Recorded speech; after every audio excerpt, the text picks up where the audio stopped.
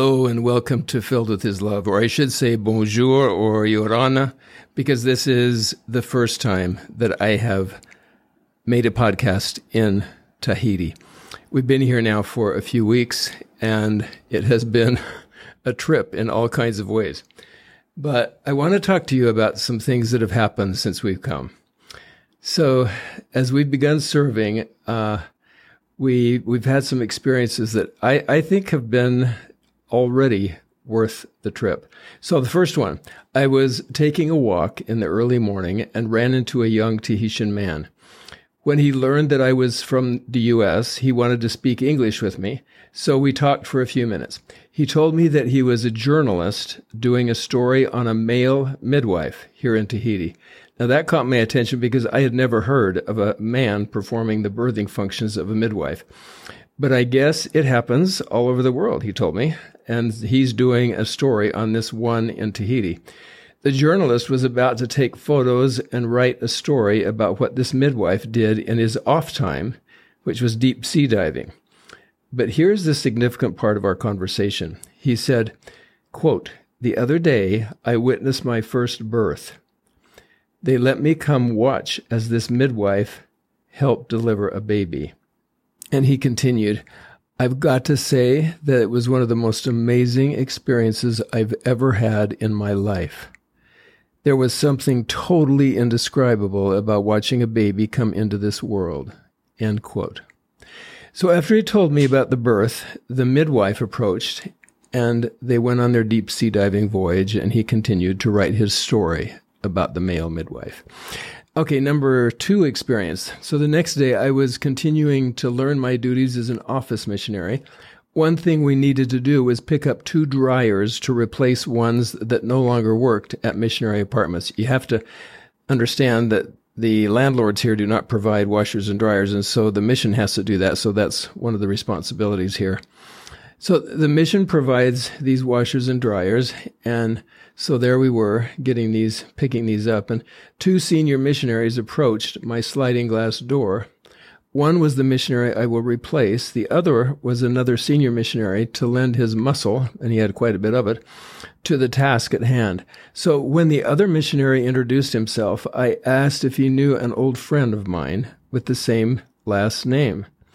He looked a little stunned for a moment and then said, "That's my dad." Then I was stunned. "He's your dad?" I asked. "Yes, he's my dad." As I looked at him, I could see the resemblance. Long-lost images of his father kept appearing in my mind. "How long has your dad been gone now?" I asked. "He died when he was 43. I was 19 serving my mission," he said. "So it's been about 40 years ago that he died. I remember he died on the operating table with a complication from surgery." "Yes, that's right," he said. As the day drew on, my new friend said, "I don't think it was an accident that you and I are serving in Tahiti at the same time. I almost never meet anyone who knew my dad. He's been gone for such a long time." Number 3 experience. So, following a church meeting, Lolly and I visited a few minutes with a Tahitian family we met 5 years ago when we brought our family here.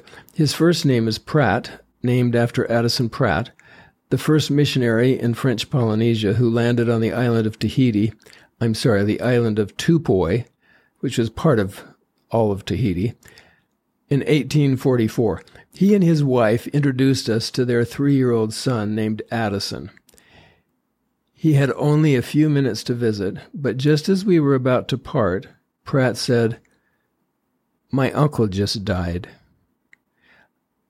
I asked if he was living in Tupoi. He nodded yes. I said, "So your grandma passed away a few years ago, and now your uncle has died."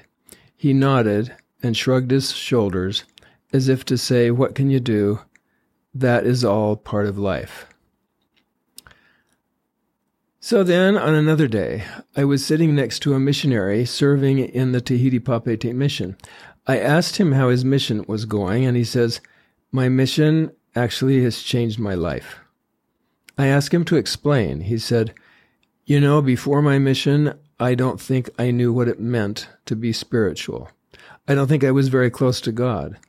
You know, I just thought about what I was going to do and when I was going to do it, who I was going to do it with. Now on my mission, I feel close to the Spirit.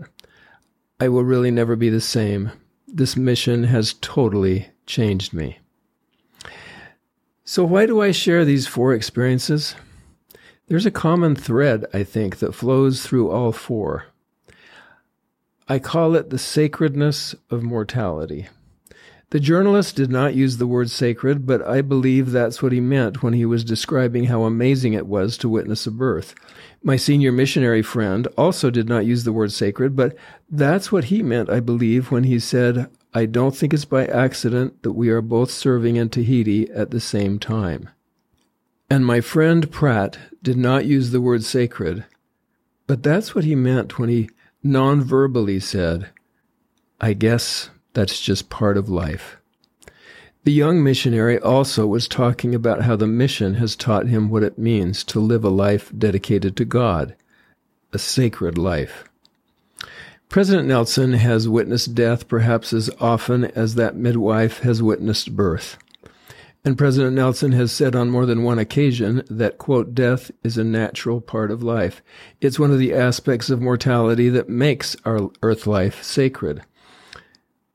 The entry into mortality is sacred, and the exit is also sacred. Why? Because both the entry and the exit remind us that mortality is simply a brief way station in eternity. Mortality can remind us every day that we are eternal beings living in a mortal body. In fact, that's what I said to the journalist when he couldn't find the words to describe how amazing it was to witness a birth. I said, well, the miracle of birth is that we can sense that this new life coming to earth had a life before and will have a life after this life. He nodded in agreement. I said to the young missionary, "You are explaining to me that your mission has been a sacred experience for you. Mortality itself is sacred."